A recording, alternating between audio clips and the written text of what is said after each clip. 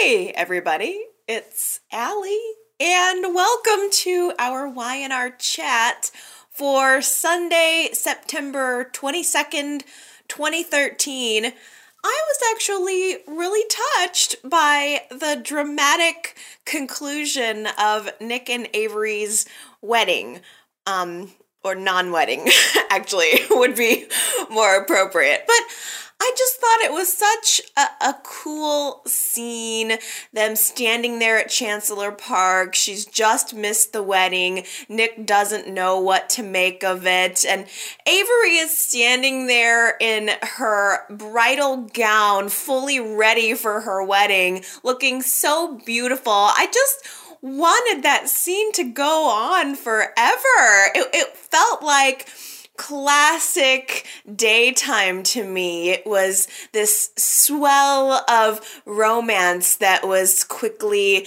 dashed by the rains of reality, and I really enjoyed it. And in the moment where they're coming face to face for the first time since she stood him up at the wedding, I really got a sense of where they both were coming from. I think that Avery really just wanted to help Dylan. She was focused on the task at hand. She knows that she loves Dylan. She knows that she cares about him. And he's going through this incredibly painful thing. And especially since they had lost a child together, she wanted to help him cope with this new loss of a child that he thought was his. So I think that Avery's heart was in the right place. But at the same time, from Nick's perspective, she missed his wedding. She missed the wedding, which, bottom line, means she put Dylan's needs before Nick's. And so I understand why he would want to draw that line there. And I completely empathize with both sides of the situation, which I think is good storytelling. Of course, I'm such a sucker. It's not very hard to get me to empathize. But I'm watching Nick and Avery have this incredibly mature conversation for the first time, and Nick says to her, I don't think that you lied to me. I think that you lied to yourself about your feelings for Dylan. And Nick also revealed that he had a feeling the reason she missed the wedding was because she was with Dylan. He said, I couldn't think of any other reason why you wouldn't be there if it weren't for him. And Avery pretty much admitted it in one way or the other. I mean, she broke down little by little, revealing that she thought that this wedding to Nick would make her feelings for Dylan go away, that if she just began this new life with Nick, then she would be able to put the old life behind her. And standing there, it just felt like they were both being really honest with each other and with themselves for the first time, because Nick, I think he knows that he never really had her after Dylan came back into the picture. And I really do feel bad for them both, because their relationship was good before Dylan came along. It wasn't one of my favorite relationships. I thought that Nick and Avery were a cute couple, but it didn't have that epic sort of draw for me. But at the same time, they were happy together until Dylan came back in. And how can you compete with a ghost? And, he was the one that Avery lost. She thought he was dead. And so she naturally had unresolved feelings there. And so Nick knew that was always going to be there, even if it was subconscious. So it became a really painful, truthful moment between them, and it got increasingly more dark as the rain started to come in. It started to get dark and stormy with the weather, and likewise with their conversation, because they have this moment where all of the truth's out on the table, and where do you go from here? What's the next step? And they're just looking in each other's eyes, thinking that they were going to be married today, that they were going to be saying I do and kissing and living happily ever after in bliss, or at least in denial of other feelings that were there. And now they're standing here not together and facing the end of their relationship. And Avery I think the actress is really good. There is something about her that she tugs on my heartstrings. When she's hurt, she gets really sensitive and almost like this little girl thing going on. And I guess I identify with that because I'm such a little kitten heart that I feel that way too when I get hurt. And so she's just looking so sad, like she doesn't want it to end, but she knows that it can't go on. And Nick and Avery just have this kiss goodbye, and the rain starts to pour down on her as Nick just turns around and walks out of her life forever. And she's just soaked, standing there in this white wedding dress in the rain, which is a really bad place to be, a white dress in the rain. I'm watching the scene and I'm thinking, YNR, you might want to start shooting that scene from the neck up.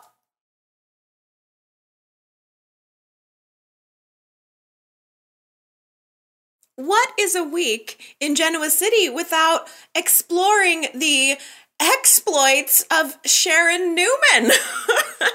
It's just almost not a fun week in YNR right now unless Sharon is off her rocker. It's just a weird mix of totally sane and then completely off of it. The line is so fine that it's enjoyable. I'm just along for the ride now. I don't care. She's entertaining to me. She waltzes into the athletic club and has a seat right next to Adam, who is brooding, having his glass of scotch, thinking about the son that he didn't know he had, the lies that Chelsea told to him. And Sharon kind of sits down and I don't know, I think she sort of reveled in sparring with Adam a little bit. They were going back and forth. It was a light sparring, but I think it was quite enjoyable. I really like their relationship now. I think they're in a good place, and it was just a brief scene, but I enjoyed it. I thought Adam and Sharon are not quite friends, not quite enemies, somewhere in between. And it's a nice little place. Adam's telling her about his son, so he did open up to her and reveal that much. And there's just this kind of Spanish guitar playing in the background. I don't know. I love that scene. I enjoy Sharon and Adam. I think that the actors have a really good chemistry. And so I like where they are right now. It was interesting. Now Sharon goes home, and Noah is at the house waiting for her. He's found her untaken prescription pills, and she gets there and he doesn't confront her about the pills at first. He takes it lightly. He starts questioning her, trying to understand where her head is at. And Sharon is seeming a little too happy that Nick and Avery's marriage is not happening. And so Noah asks her, what is it that she feels? Where's her head at with this? And Sharon says, she is interested in a relationship with Nick. I mean, she kind of reveals, hey, why not your dad and me getting back together? And Noah sees this as a red flag. He was getting ready to go marry Avery an hour ago, and this interest of Sharon's didn't just develop overnight. So Noah knows that Sharon's been pining over him, and he sees it as a red flag that she's, not as stable as she is wanting everyone to believe she is. So he does finally confront her about the prescription pills and says, well, look what I found. And Sharon plays it off. Of course, she's like, oh, you found those. I've been looking for them. I know that they were just in a drawer on the desk, but I've been looking for those. Oh, I got that prescription refilled, of course. And I understand your concerns. I understand you're concerned about me, and I'll be sure to bring that up at my next therapy meeting.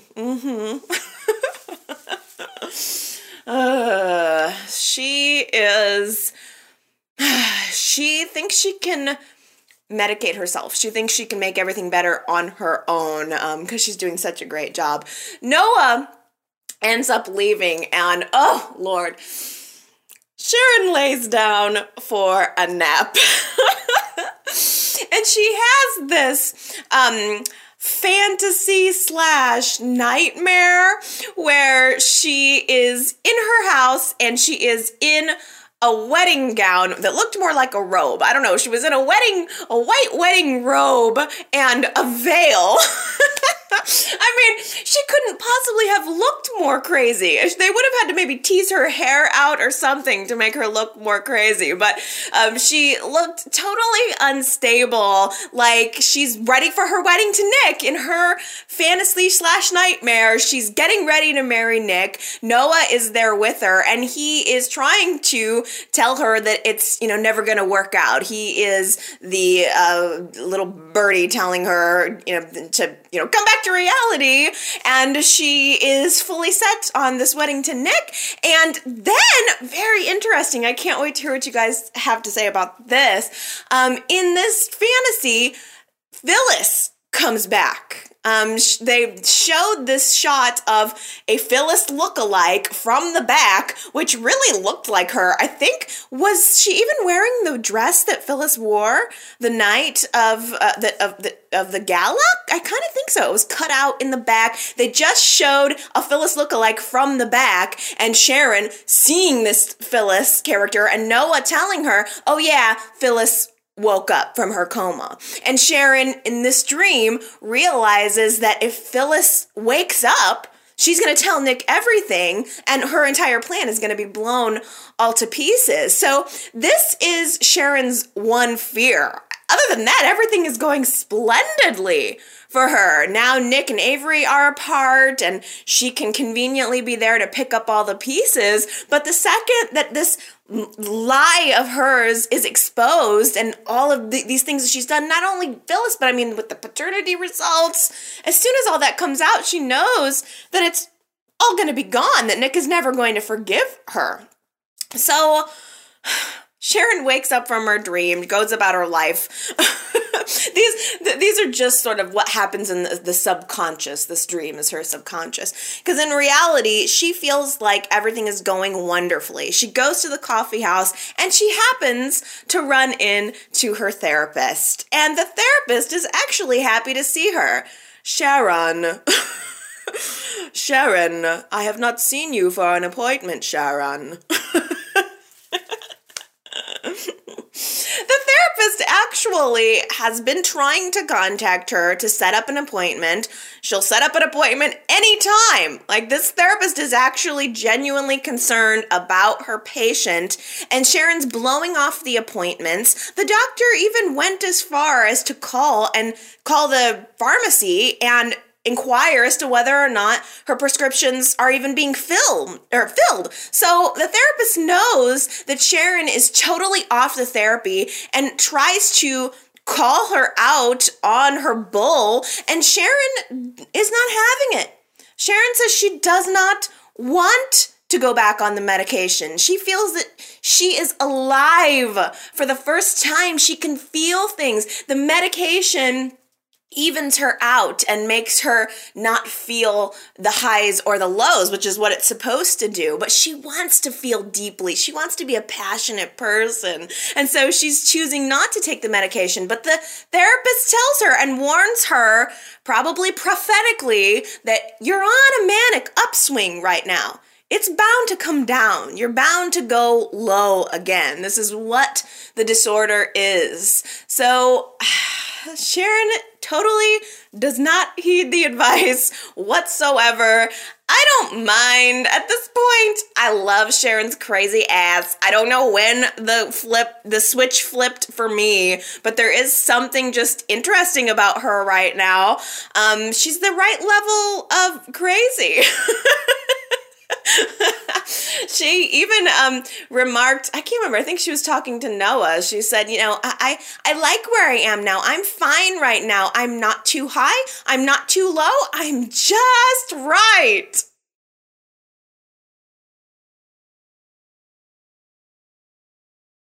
Adam is not wasting any more time. He has been apart from his son for too long. He has already called in a specialist to see Connor about the degenerative eye disorder. And in general, Adam's attitude right now is playing rough.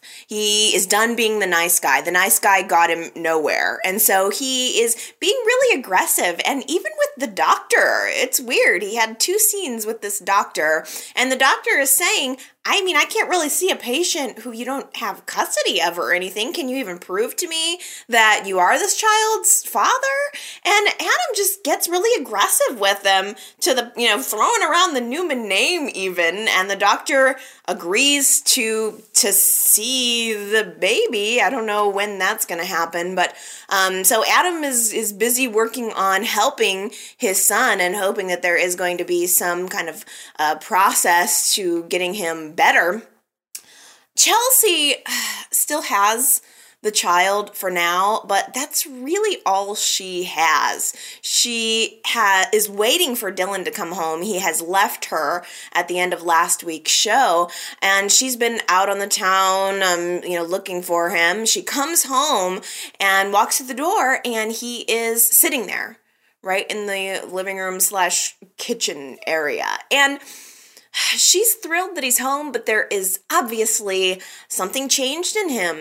This Dylan looks like a different person, and you can see it in his eyes. There's this storm brewing in the background, and it really feels like the right mood for what's going on in Dylan's mind. He looks empty. He looks hollow, and Chelsea sees him. She's thrilled to see him. She says to him, I'm glad you're here. I need you. She begs Dylan to help her fight to protect Connor from Adam, even saying, this is why I lied. This is the situation why I lied. Adam is threatening to take away the baby, and I need your help. And the look in Dylan's eye it says that he's already checked out, like he has already got his bags and he's rang the front desk, like he's done. And Chelsea is continuing to argue, saying, what can we do to make this work? I want us to have this family. Connor can still be your son, which is totally absurd. He can still be your son. We can still make this work. And Dylan just says to her, you must be in really deep denial to even think that there's anything you can do to make this right. And I was really happy with him saying that, because it summed it up perfectly. It is that Chelsea's in deep, deep denial, and Dylan doesn't want to have anything more to do with it. In fact, he wants to leave town. He wants to move on. He feels like there's nothing left for him now. And furthermore, for Dylan, it's so much deeper, so much bigger than just Chelsea's lie. It's Dylan's whole identity. It's his whole reason for living. If he's not Connor's father, then what is the justification for his life? What is the justification for his survival in Afghanistan? He has felt guilty over the fact that he survived over his troop mates, over the child that he tried to protect. And now this, the fact that he was going to be a father gave him validation for his life, and now that's all gone. And so he has this very somber moment where he asks Chelsea, amongst the rolling thunder, that if he can just have one moment to say goodbye to Connor. There's no more arguing about our relationship. There's nothing more that you can do. I just want to say goodbye to this child that I thought was my son. Can you give me that? Don't you think you owe me that? And so she agrees. She kind of goes off into another room, leaves them alone, and Dylan has this really sweet moment with Connor where he really still thinks of him as his son. He had really visualized the life that he was going to have, of the kid climbing trees, of them working on projects together. He had this whole scene, a future scene in his head that's now not going to take place, and it was really sad. Dylan realizes that Connor's not even going to remember his love. He's probably not even going to remember him, and he's correct. That is correct. And so it was really, really quite sad. He's saying this final goodbye in a moment of pure misery, and all of a sudden, this huge lightning bolt strikes, and it's this crack of thunder, and it's so loud, it sounds like a bomb. And all of a sudden, the lights just go out. Dylan has this flashback that we've seen many times of him and Sullivan's death, and we're flashed now back to reality, and he just looks at Connor and says, "I'll protect you." Now, when the lights, the lights dimmed, it was almost like something went out in Dylan's reality, and now we're in this alternate reality for Dylan, where he's actually suffering from PTSD, and he is having a flashback. And Chelsea comes back into the room as the lights have gone out, and she realizes Dylan and the baby are gone. I could not believe it. Dylan took the baby and disappears, and that never even occurred to me. The entire time that Y&R was sort of laying that groundwork, talking about this child in Afghanistan that he was trying to save, that he was running with, it never occurred to me that he would take Connor and run when he found out the truth. So that was such a surprising twist. I loved Y&R in that moment. That was perfect. It totally works given what had happened to Dylan and Ara, the little girl in Afghanistan. It's like all of a sudden he's making up for what actually happened, that she died, and now he is in this, again, alternate PTSD reality where he is now trying to save the baby. It's Ara again. He's reliving it, and now he's trying to save the baby. It was great. I really liked it. Just on a side note, I have to ask, when Steve Burton was on General Hospital, didn't he steal a baby there too? It was kind of weird, like, he stole a baby, I think, on General Hospital, right? And now here he is running away with another child on Y&R. I thought that was kind of worth noting. But he's gone. Nobody can find him. Chelsea goes to the police. The police are really no help. They don't know where he could be. And Adam doesn't even know that this has happened yet. But Adam is in mission mode as far as his paternal instinct. It's kicked in. He wants to help his son. And so he goes over to Chelsea's house and he waltzes in like he owns the place. I understand why Adam feels the way he does, but he's got this totally entitled attitude right now. He's just become this dominant kind of Victor Newman male where he's wanting to push people around and sort of bully to get what he wants. And again, I understand where he's coming from. He wants to protect his son. He's been screwed over royally, but he barges into Chelsea's house while she's mid-panic, not knowing where her child and her husband are, worried to death about what could be happening to them. And she has no choice but to just come forth with it and tell Adam that Connor is missing.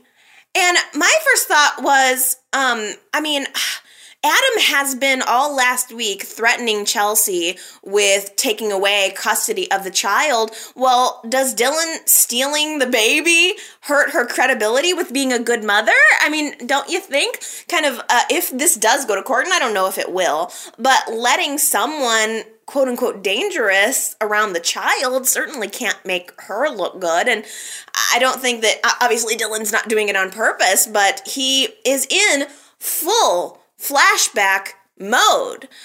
He is having an episode. In this moment, it is Afghanistan, and Connor is Ara, and he has to protect Ara. In reality, he's putting Connor in danger. No one knows where they are. The child is a newborn, probably needs to be fed, wouldn't you think? Needs to be cared for. Chelsea knows this. She's absolutely scared. Now, on top of everything, Adam knows about it. Anita ends up coming over, and Chelsea is talking to her and confiding some things. And one really interesting note was that Chelsea sort of figured out that Dylan must be having a flashback. And she revealed to Anita that sometimes at night it's terrifying lying in bed next to Dylan, that he has these really intense episodes. And I thought, well, that's a really dark idea. We've never seen that. But I like that a little bit. Dylan and Chelsea lying in bed together, and he is really suffering severely with this. Maybe he's having night terrors. That's something that adds a nice dark element, just a touch to Dylan's character, and which I think is something that he needs.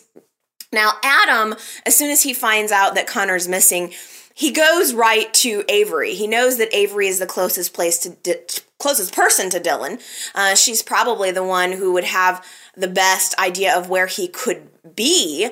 And he reveals to Avery everything that's happened. So now she knows. She's able to put together the pieces in her mind. She's just ruined her relationship with Nick for Dylan. So now she might as well make it worth it. She might as well go all the way and help him. And so she gets a hunch as to where he might be, and she leaves. Adam leaves her apartment too, but then he comes back and he starts rifling through her things, which, gross, rude, what? I mean, okay, I know, I understand again. Adam's trying to save his son, but it was just like, going through her things. He rips open a box of Avery's and sees this picture of her and Dylan at the cabin. He takes the photo and runs directly to Chelsea, shows her the photo. He, busts up in Chelsea's house again. He's really aggressive, which I don't like. It's just, there's something about that aggressiveness that is a real turnoff to me, but I understand he's fighting for his son. It's like a male tiger, trying to protect the cubs or something, or a bear. I don't know what he is. I don't know what animal Adam is, but I will figure it out within the next week, I promise. So he goes to Chelsea, pushes his way in, and Chelsea tips him off as to where that cabin might possibly be. But, and again, he got really angry and even physical with Anita while he was there. He literally throws Anita out of the apartment when she tries to question him. I don't like him putting his hands on a woman. This is a different kind of Adam. I don't know, it's a weird mix, but I didn't like it. Anyway, everybody's right. Dylan was indeed at that cabin, and Avery is the first one to show up, and she sees him there, and he's got Connor in one arm, and he's holding this flashlight as if it were a gun in the other hand, and he's pointing it at her. I can't help but think, what if he really did have a gun? This is a dangerous situation. We all have thought of Dylan as being this sensitive guy, but now if he had a gun, that situation would have been completely different. And as a former vet, why doesn't he have a gun? I mean, it's, I would have imagined he would have been a firearm owner. So it's almost like, good thing that didn't go any further. Avery is almost trying to talk him into handing over the baby and trying to calm down the situation when Adam again forces his way in. Very, very Victor-esque. Chelsea follows, so now it's everybody at the cabin witnessing this scene. The situation is so totally volatile. Avery insists that Adam just back off so that she can diffuse it. I'm almost surprised that Adam backed down with as aggressive as he's been lately, but Dylan is just crouched over the baby for dear life. Only Avery is going to be able to talk him down from this. And it was, I think, looking into Avery's face, into her eyes, that brought him slowly back into the reality of the situation. He snaps out of it slowly, and he sees Chelsea and Adam standing there just beyond Avery in the distance, and the baby is in his arms, and it's not crying, it's just silent. And there's this moment where I really wondered if the baby could be dead. Did you guys feel that way? I was really nervous that he could have killed the baby. That would have taken another really dark turn, but I don't put it past Y&R lately. They're very dark right now. So I was terrified for Connor. Chelsea was terrified for Connor, of course. And as soon as the situation, Dylan sort of realizes what the situation is, Adam just looks at him and says, if he's hurt, you're a dead man. I mean, clearly Adam's got the rage. He wants his son. In fact, as soon as Dylan looks down at Connor, hears the baby crying, everything, there's this realization that, the baby is still alive. This isn't Ara, and this isn't my son, and I understand fully what the situation is now. Adam bends down and says to Dylan, hand me my son. I mean, I understand why Adam would feel that way, of course, but I felt so bad for Dylan. I don't know. I just did. I just really felt bad for him. Avery is standing there with him, kind of holding him and caressing him. I mean, at least he has Avery. Adam's got the baby. Chelsea has no one. She's completely at Adam's mercy now. And they, go away with the baby, go back to Genoa City. And Adam tells her, he wants to take the child now, not later. You have officially put my child into danger. In addition to everything else that you've done, I'm taking him now. Go pack a bag for him. And Chelsea is not about to let that happen. I don't know what's going to happen with this. I saw a preview for Monday's show that showed Adam telling Chelsea that, okay, you can keep the baby on one condition. And I don't know what that condition's going to be. I don't know if it could possibly be, I'll let the baby stay with you if you keep Dylan away from him. I don't know if Adam's going to insist on pressing charges against Dylan, because I would assume that it would be possible to charge Dylan with kidnapping. I don't know. I'm not sure. Or I wonder if it's going to take a different turn. I wonder if Adam's going to say, I'll let the baby stay with you if I can stay with you too.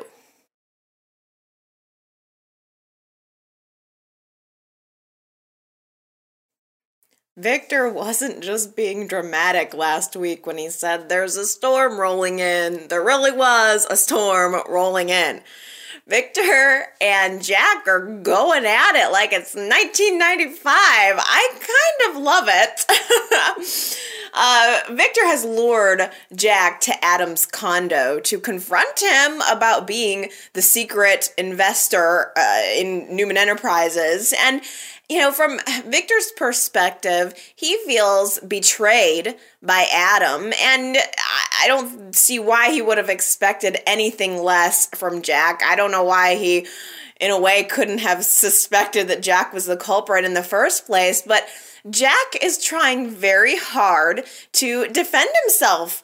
Jack is insisting that he lent Adam the money so that Adam could have a relationship with Victor, so that Adam could make Victor proud the way he's always wanted to. And I'm sorry, I don't blame Victor for not taking Jack's Good Samaritan line. Come on, you guys. This feud didn't just start yesterday. If Jack is really honest with himself, there was definitely a subtext there.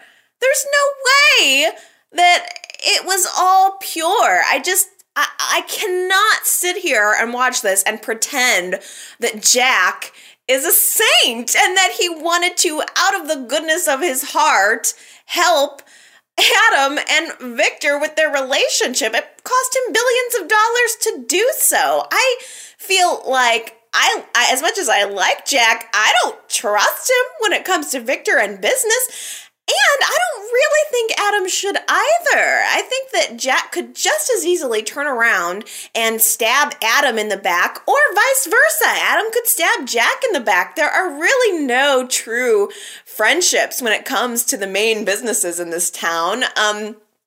Adam ends up walking in on this argument between Victor and Jack, and realizes what's going on pretty quickly, especially Jack looks over and gives Adam this look like, yikes. Like, Victor's really pissed. You have to go back and watch that scene if you can, because there's just this look that Jack gives to Adam when he walks in, like, I'm gonna leave you to deal with this one, Junior. Of course, Jack leaves. Victor and Adam are alone in the condo together, and they begin to argue. We all know what both of their sides of the story is. Victor says he feels betrayed by Adam for keeping the secret. Adam says he is the one that helped him. Does it matter where the money came from? We got the company back.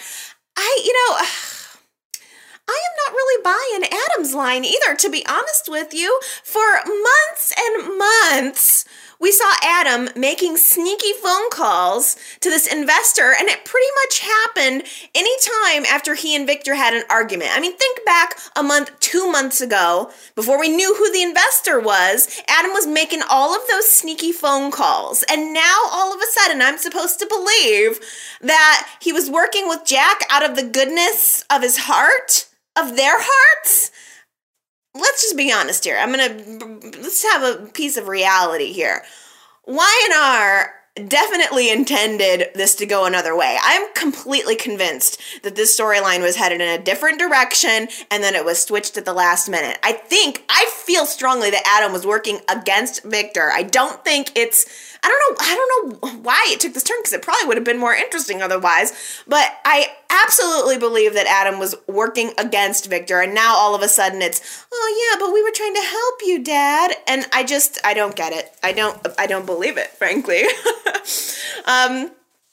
The whole thing erupted into this volcanic argument between Victor and Adam. There was big time yelling. It was almost like a contest to see who could outshout the other. And of course it was going to be Victor. He was practically shouting at the top of his lungs. And they both have different perspectives. Who betrayed who? At the end of the day, they're both responsible for the state that their relationship is in.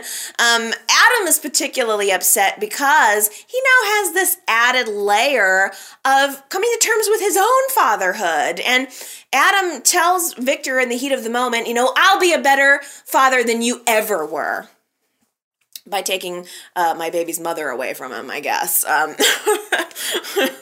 By being the aggressive tiger. Maybe you guys should tell me what animal Adam is. Maybe he's like a panther or something, or a cheetah. Some sort of jungle cat is what I'm feeling. You tell me.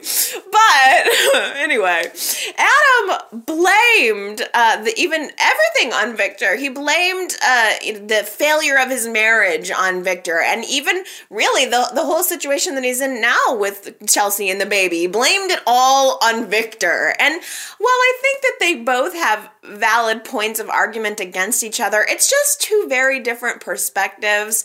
And I have a Victor bias. I will admit it. I think I always have had a Victor bias. But the stage is now set for a full-scale war, Adam and Jack versus Victor.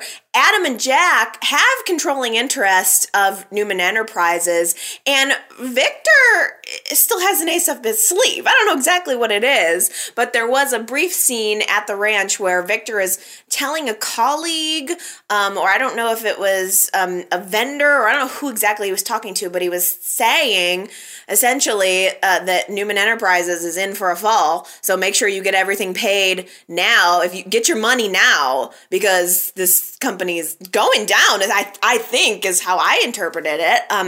I completely assume that both Victor and Jack and Adam would rather lose every single thing that they have than let the other win. I think winning is the number one most important thing, especially to Jack and Victor. Jack feels like this whole feud fire has been reignited and it's blazing as hot as ever. And he's talking to Kyle.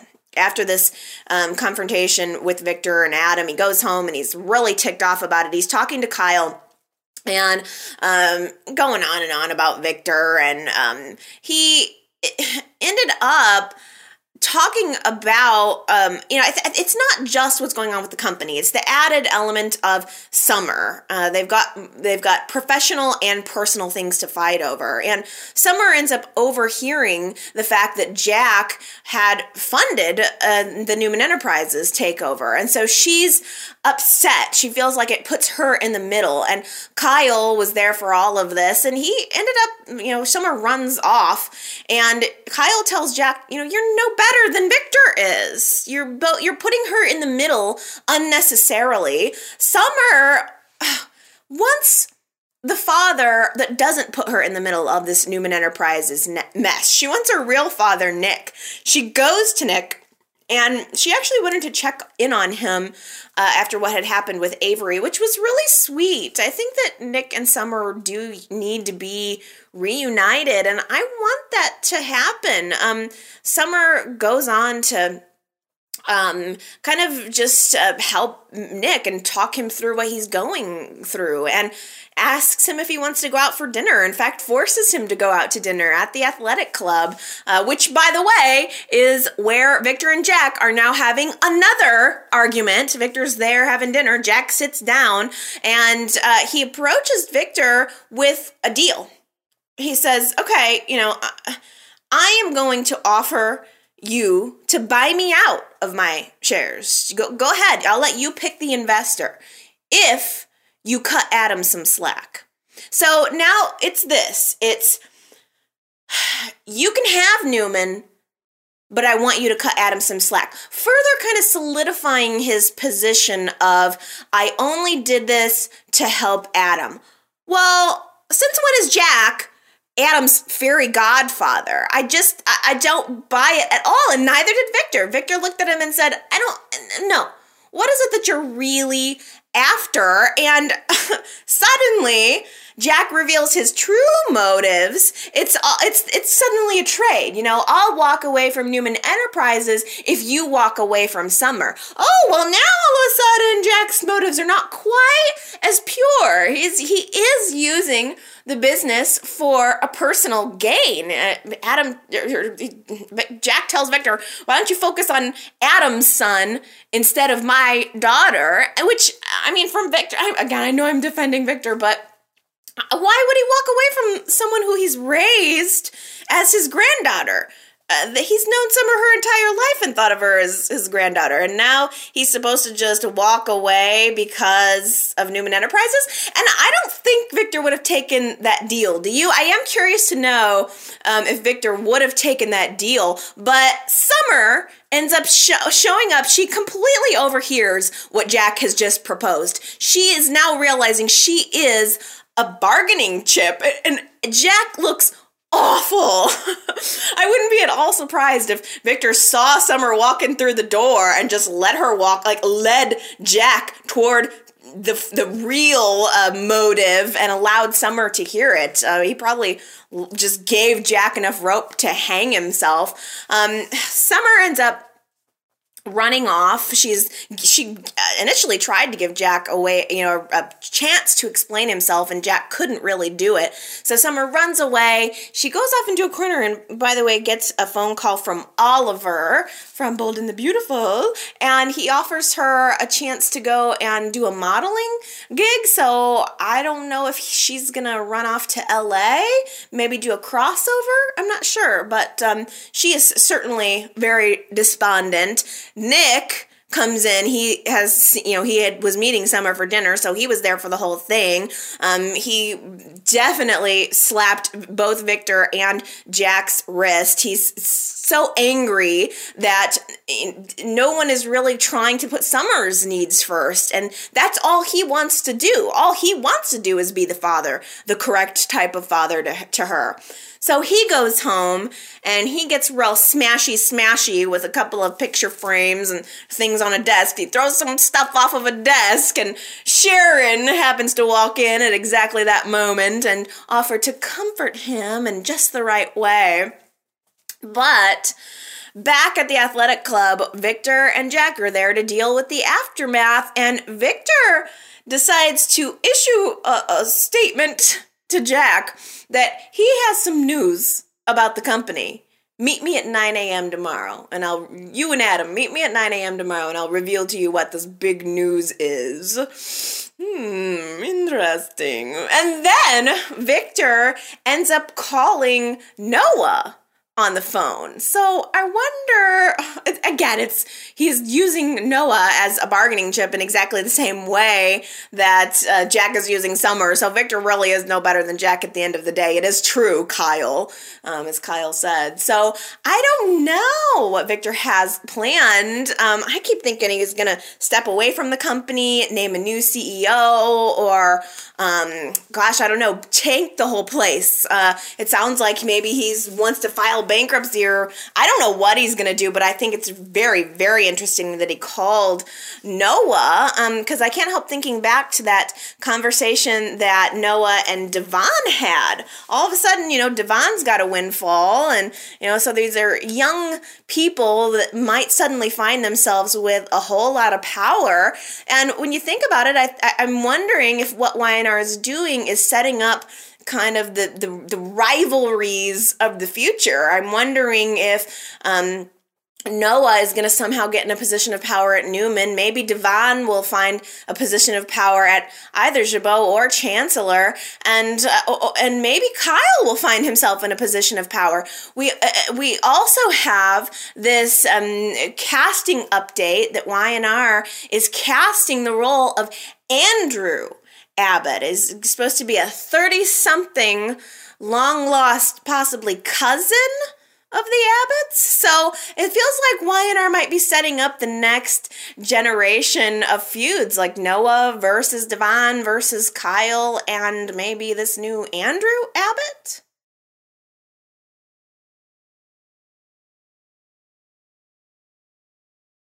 Nikki is super paranoid about the secret that she is keeping about this child that she had many, many years ago, her firstborn. Victor comes in after his fight with Adam, and he's talking about, he's just learned that Adam now has a son, and Victor comes into the ranch talking about the new member of the family, and Nikki gets very paranoid, and she thinks that Victor found out somehow about this child. I don't know why she won't just tell him. It's the classic problem between Nikki and Victor. They don't communicate. Paul calls her and tells her that he has some more information. The phone number that Catherine was able to track down was to a lawyer's office in Winnetka, which happened to be the same place where she gave birth. So Paul is being very helpful on this front. In fact, I've been very touched with how supportive Paul has been of Nikki. That should really be Victor's role. Doesn't Paul have a wife? Just on a side note, will we ever see Chris again? Was that whole marriage thing just sort of a plot device, or is Laura Lee Bell going to be coming back and maybe we'll actually see her with Paul? How can Paul be married to Christine when we never see her? I think that's a little bit of a bummer. I wonder if Nikki and Paul are going to find themselves getting very, very close again. Oh my gosh, Y&R showed this amazing flashback this week of when Nikki and Paul were young. They were so young, so fresh. It was amazing. I loved it so much. Thank you, Y&R gods, for that flashback scene. Nikki is sitting there feeling a young Nikki is sitting there feeling totally despondent, and Paul is being there to comfort her. Pretty much exactly what's happening now.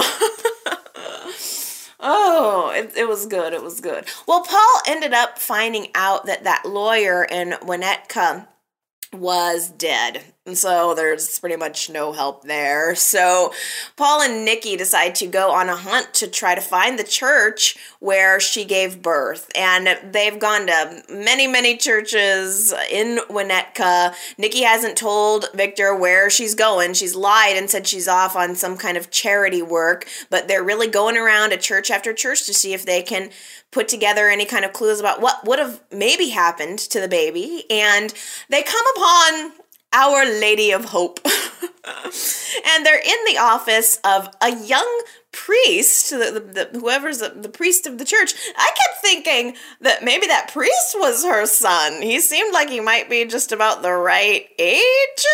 Were you guys thinking that too? I wonder if Lionard did that on purpose, just to toy with us. Because we're all wondering, who's the baby now? The priest says, they have records at the church of any births that would have taken place there. He goes downstairs to look at the records, but oh no, conveniently, Nikki's records were destroyed in a flood. Most of the records are just fine, but there was 2 records that were destroyed in a flood, Nikki's and someone else's. Great. So again, no help there. But Nikki notices a picture on the wall, and she begins to have memories, and she realizes that this is the place that she gave birth, and she had a memory of the nun that was with her and delivered her baby. And she mentions this to the priest, and he says, oh, well, that nun is still here. I'll go get her. So he brings up Sister Claire, who is a sweet, sweet lady. And she seems very helpful. Like she's going to have all the answers. I thought she was going to really be able to shed some light, but damn. She has dementia. She has trouble piecing together reality. Nikki and Paul both question her about what she remembers about the night. Sister Claire seems to recognize Nikki right away. I mean, as soon as they came face to face, Sister Claire said, I've been waiting for you. But then she seems to not really have definitive information, because as she gets questioned by Nikki and Paul, first, she says she remembers that Nikki delivered twins, and then she thinks it was triplets, and then she settled on, oh no, it was a son. She remembers that Nikki had a son. So I don't know how much we can trust the information that's coming from her. Nikki seems to have a very strong feeling. As soon as the nun says she had a son, Nikki feels that that's correct. The nun said a prayer right when the baby was born, and Nikki remembered that prayer, and there was this moment where they both said the prayer. So Nikki feels very strongly that she does have a son.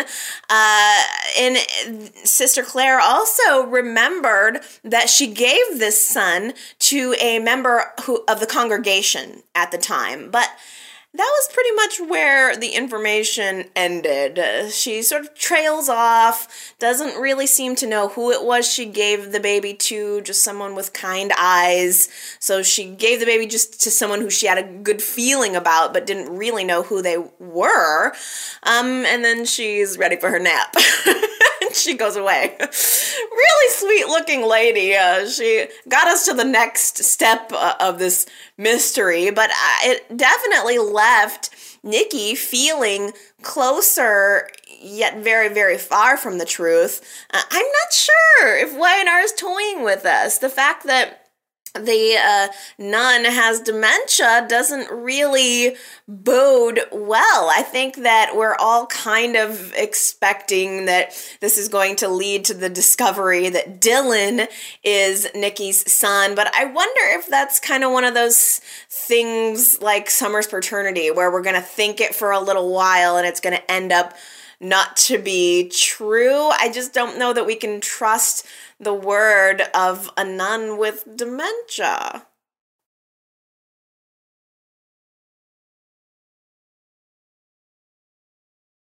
Well, Billy and Victoria fans, I didn't want to miss mentioning the cute little scenes between Billy and Victoria this week.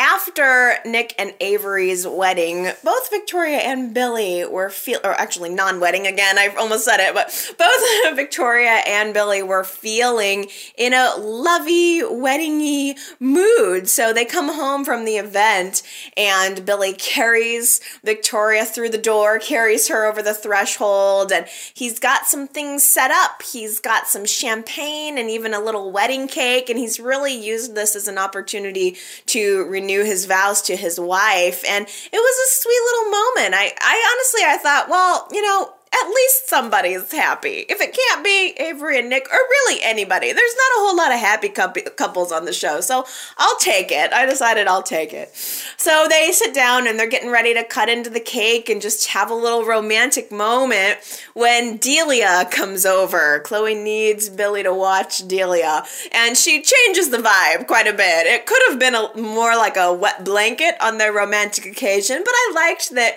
they sort of worked it in and said, let's make it a family thing. Let's let the our children share and celebrate our love. So they let Delia, have some of the cake, and they were playing with her, and she was rehearsing for the school play where she's going to be the Wicked Witch of the West, and she was rehearsing her scene where she's melting into the ground. I love that movie, by the way. And Billy and Victoria were helping her to rehearse. Victoria's pretending she's Dorothy, of course, and Billy's pretending he's Toto. I laughed really hard at Billy in that scene. He's on the ground, panting like a dog. I really think that Billy Miller missed his calling. He would have been really perfect for comedy. He's just a funny guy. I did enjoy that. And then after Delia goes to bed, Victoria decides to give them a little honeymoon, bring that full circle, and she slips into something blue and sexy, and she's kind of seducing Billy, and it was cute. The one thing that stuck out to me, though, was Victoria. A lot of the times when she's happy and kind of being flirty, she seems drunk to me.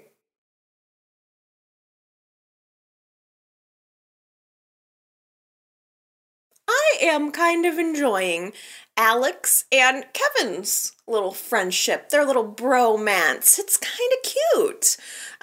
They were both at the police station this week, and Alex noticed that Kevin had that skeleton key on his key ring, and Alex questions him about it, gives him a little bit of a hard time, saying, why would a guy like you have a skeleton key? I should be nervous about that. But Kevin opens up and tells Alex it was the gift from Mrs. Chancellor. And Kevin reveals that he believes Catherine gave him that gift because he was locked in a closet as a child, and that this key was kind of a symbol to him not having to be that person anymore, that he has the key to unlocking that. And I never made that connection when, I don't know, did you?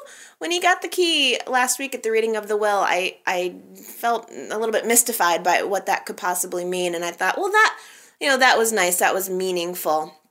Now, Chloe and Chelsea ended up showing up at the police department to ask for help when they were in the search of finding Dylan and Connor. And when Chelsea leaves, there is just a brief scene alone between Chloe and Kevin, and Chloe saying how guilty she feels. She realizes that she's the one that pushed Chelsea into this big lie that ended up resulting in Dylan kidnapping Chelsea's child. So Chloe felt responsible for the terror that Chelsea was feeling in that moment, and she should. And I was actually really, really happy to see Kevin call her out. Kevin didn't know that Chloe was doing that, and so as soon as she told him, he didn't let her off the hook. He said, you shouldn't have done that. And Chloe she acted like all offended by the fact that Kevin would tell her that she did something wrong.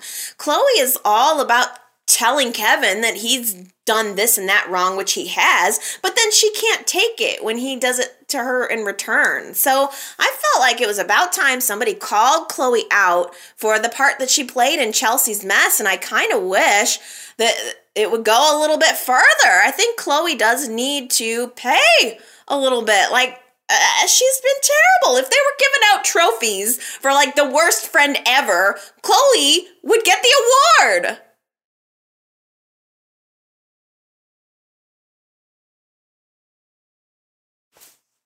I had to laugh because I got a voicemail from Patricia this past week that said, I think Esther needs to take her $20,000 and go get some new clothes. That really made me chuckle. It hit me in the right funny spot. It's so true. Every time Esther's on screen, it's hard to get past that French-made uniform. There are some things about Y&R that I just love to stay classic, but Esther's French-made uniform is not one of them. It's never going away. We need to just accept that. Although I would almost like to see Esther take her money and become kind of a powerful businesswoman or something, I mean, something different for Esther. She doesn't have to be stuck in a box for the next 20 years or whatever, but anyway, I thought that was funny. Now, Jill is still kicking around the mansion, very upset about what she did not inherit from Catherine, and she calls Michael and Lauren over, and she asks Michael to help her contest Catherine's will, which, in reality probably shouldn't be that hard considering the fact that Catherine just had brain surgery when she changed the will, but no, it's not going to happen. Michael said, from all indications, she was perfectly lucid when she made those changes, so good luck with that. Michael decides instead he'd rather help her get to the bottom of what Catherine was trying to say to her, and Michael takes a look at the box, takes a look at the photo of Catherine on the mantle, and he thinks that the necklace that Catherine was wearing is what should have been in the box. But at the end of the day, I don't know how any of this adds up to all that Catherine valued. That's what Catherine wanted Jill to have, all that she valued, which I think would be family and love. But I messed up last week and I forgot to mention like the most important part of Catherine's will reading, which is that the owner of Chancellor Industries is to be kept a secret, is to be revealed at a later time. So it certainly could be that Devon inherited the company. It could be Tucker. It could still be Nikki, which I think would be interesting. But there's also a part of me that wonders if somehow Jill's gonna be the inheritor of Chancellor Industries. Like, she has to unlock something in order to learn that she's the inheritor. I just am having a hard time believing that Catherine would leave Jill empty-handed, because at the end of the day, I want to believe that Catherine loved and respected Jill as a lovable foe, as a frenemy. And so, I don't know. I don't want to think that all she left her was some weird mystery. I don't know. Do you? Maybe it's just me. But I kind of would like to see Jill come out of this with at least something. Michael ends up taking a look at the music box, and in addition to the date, which was Catherine's 12th birthday that was printed on the bottom of the music box, there's also a stamp that says it was made in, I don't know if it was made in Switzerland, but the box seemed to have come from Switzerland. That marking is on the bottom of it. So some part of the clue is in Switzerland. A long time ago. Do you guys have any guesses as to what this might be? I'm wondering if this is just a long goose chase. Is this just Y&R's way of writing Jill out for a while? Because she's going to go to Switzerland to see if she can get the answer to the question. I mean, I don't know what on earth she's just going to find in a country. Just, walk around and show people the box. I'm not sure. I'm hoping that it's going to lead to something larger and fantastic, and it's not just kind of a way to give Jess Walton a break. I want to. She's gone. Leaving. The character's going off to Switzerland. I just hope she's coming back soon.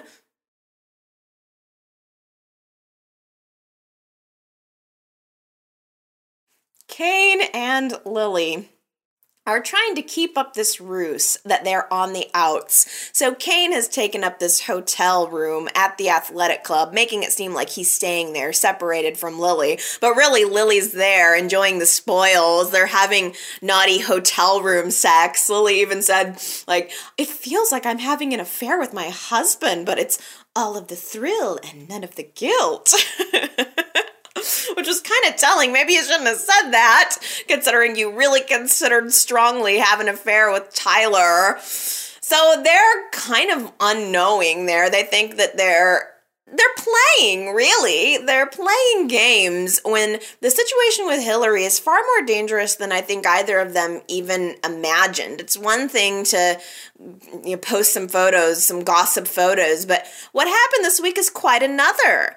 Mason shows up and gives Hillary a baggie of drugs, a white powdery drug, which I guess is like Rohypnol?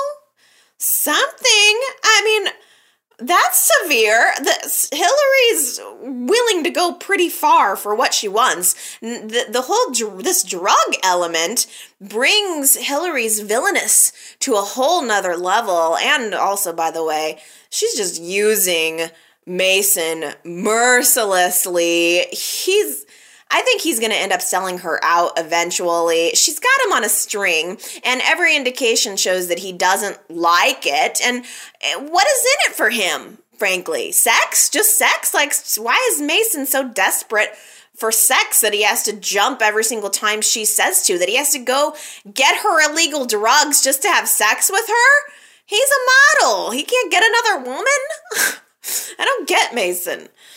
But Hillary's also telling him to get close to Devon. That's his new mission. He needs to find out how much money Devon has just inherited and what he's planning to do with it. And by the way, just on a side note, I had received a voicemail from Michael last week that made some really good points about Devon, and I wanted to be sure to mention it because I screwed up royally talking about Catherine's will last week. I'm so mad at myself for that. But the thing is, and Michael's point was, Devon has just inherited $2 billion from Catherine. This is the bulk of her estate. He is the heir to the character on Y&R, to one of the greatest legacies in Genoa City and on Y&R. She's the matriarch of the whole show. And I like that Y&R made Devon rich as a result of this. But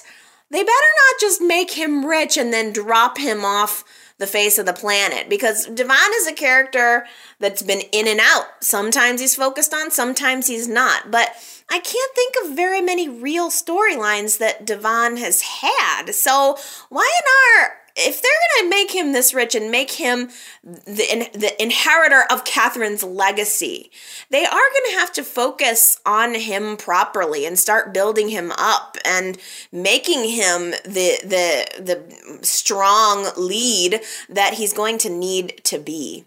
So Devon ends up telling Neil this week the result of the will. I'm surprised Neil wasn't a little more interested. Apparently he thought maybe Devon was going to get a little kickback. Wasn't really expecting what he actually got, because Devon told Neil how much money he inherited, and it practically blew Neil's mind. Neil, I think, was ready to help Devon spend it right away.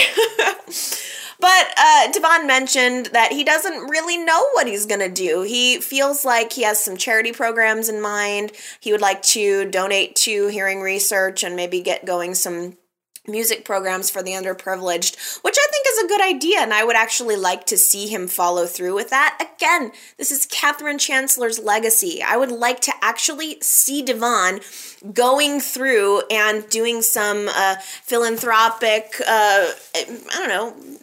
efforts. I'd like to see him doing some charitable work, but I'd also like to see him getting in deep on some crazy business money, high-powered drama. I think it would be really cool. Neil does end up warning Devon, though, about new friends. Don't think that just all of a sudden you've got a lot of money. It's been in the papers. All of a sudden people are going to want to be your friends, and you need to be wary of them, which came in very handy because as soon as Neil left, Mason comes in. They're in the steam room. I forgot to mention that. But Mason comes in and he starts trying to be buddy-buddy with Devon. And Devon, which kind of idiotically, mentions to Mason that he just inherited, and Mason's like, oh yeah, what'd you get, 6 figures? And Devon's like, no, try 9 figures. Mason was really hilarious. He just looks at Devon and goes, damn!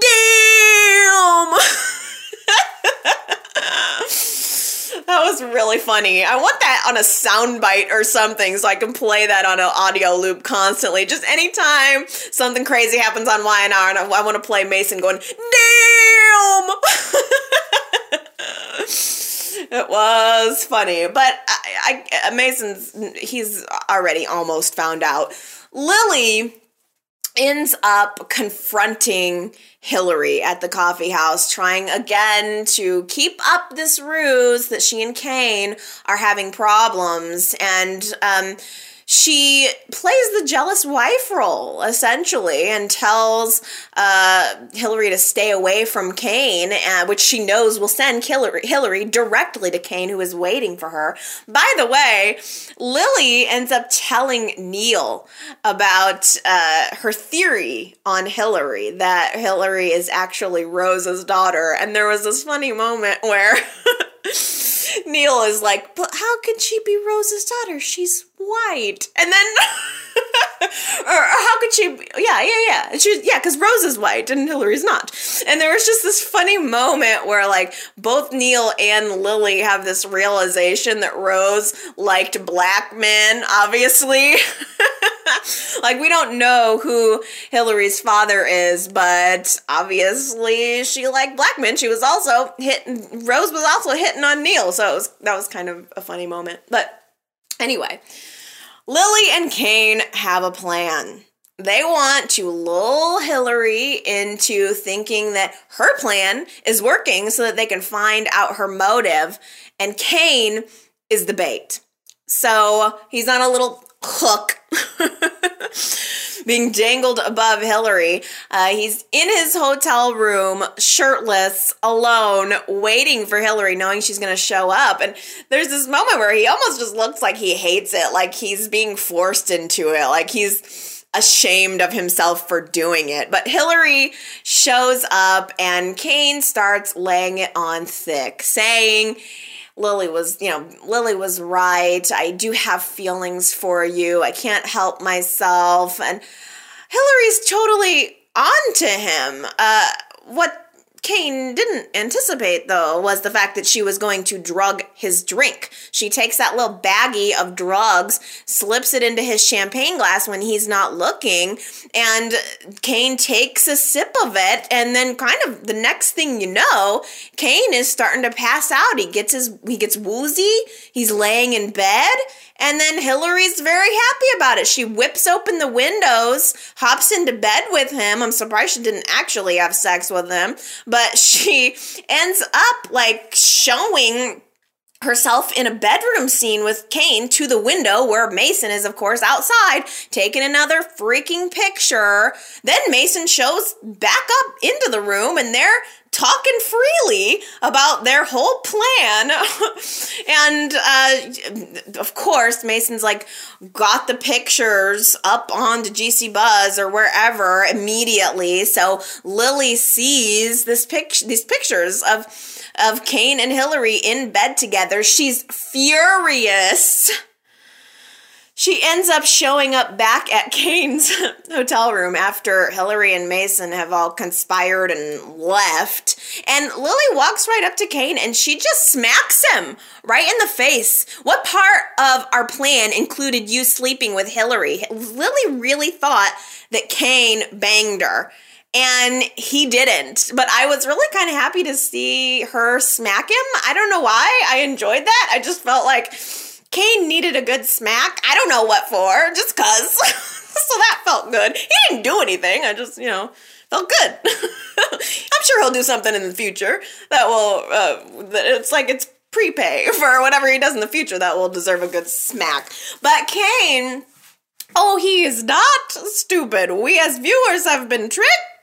Kane pulled a fast one. He tells Lily, no, I did not sleep with Hillary. And as a matter of fact, I've got this all figured out. I one-upped her. When she put the drugs into my glass, I went into the bathroom, spit out the drink when I realized it was drugged, and I pretended that I was drugged. I laid down on the bed, I turned on my phone and hit record, and the entire time, everything was recorded. So he caught Hillary on tape. He caught Mason coming over and then conspiring together. So at this point, Kane knows everything. He plays back the recording to Lily. She feels totally sorry that she ever doubted him and happy that they finally caught on to Hillary and Mason. They know everything. So yay, Kane saved the day. We should be very happy for him. Kane, he's no dummy. He knows when he's being drugged. Fool me twice, shame on me. Remember when Amber drugged him and married him and Chloe drugged him and made him think that he was the father of her baby?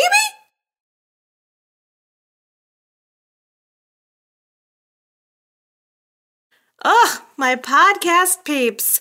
Good stuff. It's been good stuff all week. I hope that you guys enjoyed it as much as I did and that you feel comfortable calling in and leave me a comment. My voice number is area code 309-588-4569, or if that doesn't work for you, you can always send me an email to Allie, that's A-L-I, at yrchat.com. Or you can just go to yrchat.com and you can leave a comment there and check out everything else that's on the site. I always love hearing from you, so please don't be shy. And I think that's it. My gosh, really good week. I'll definitely be back next time and we'll chat again. Everybody take care. I love ya. Bye.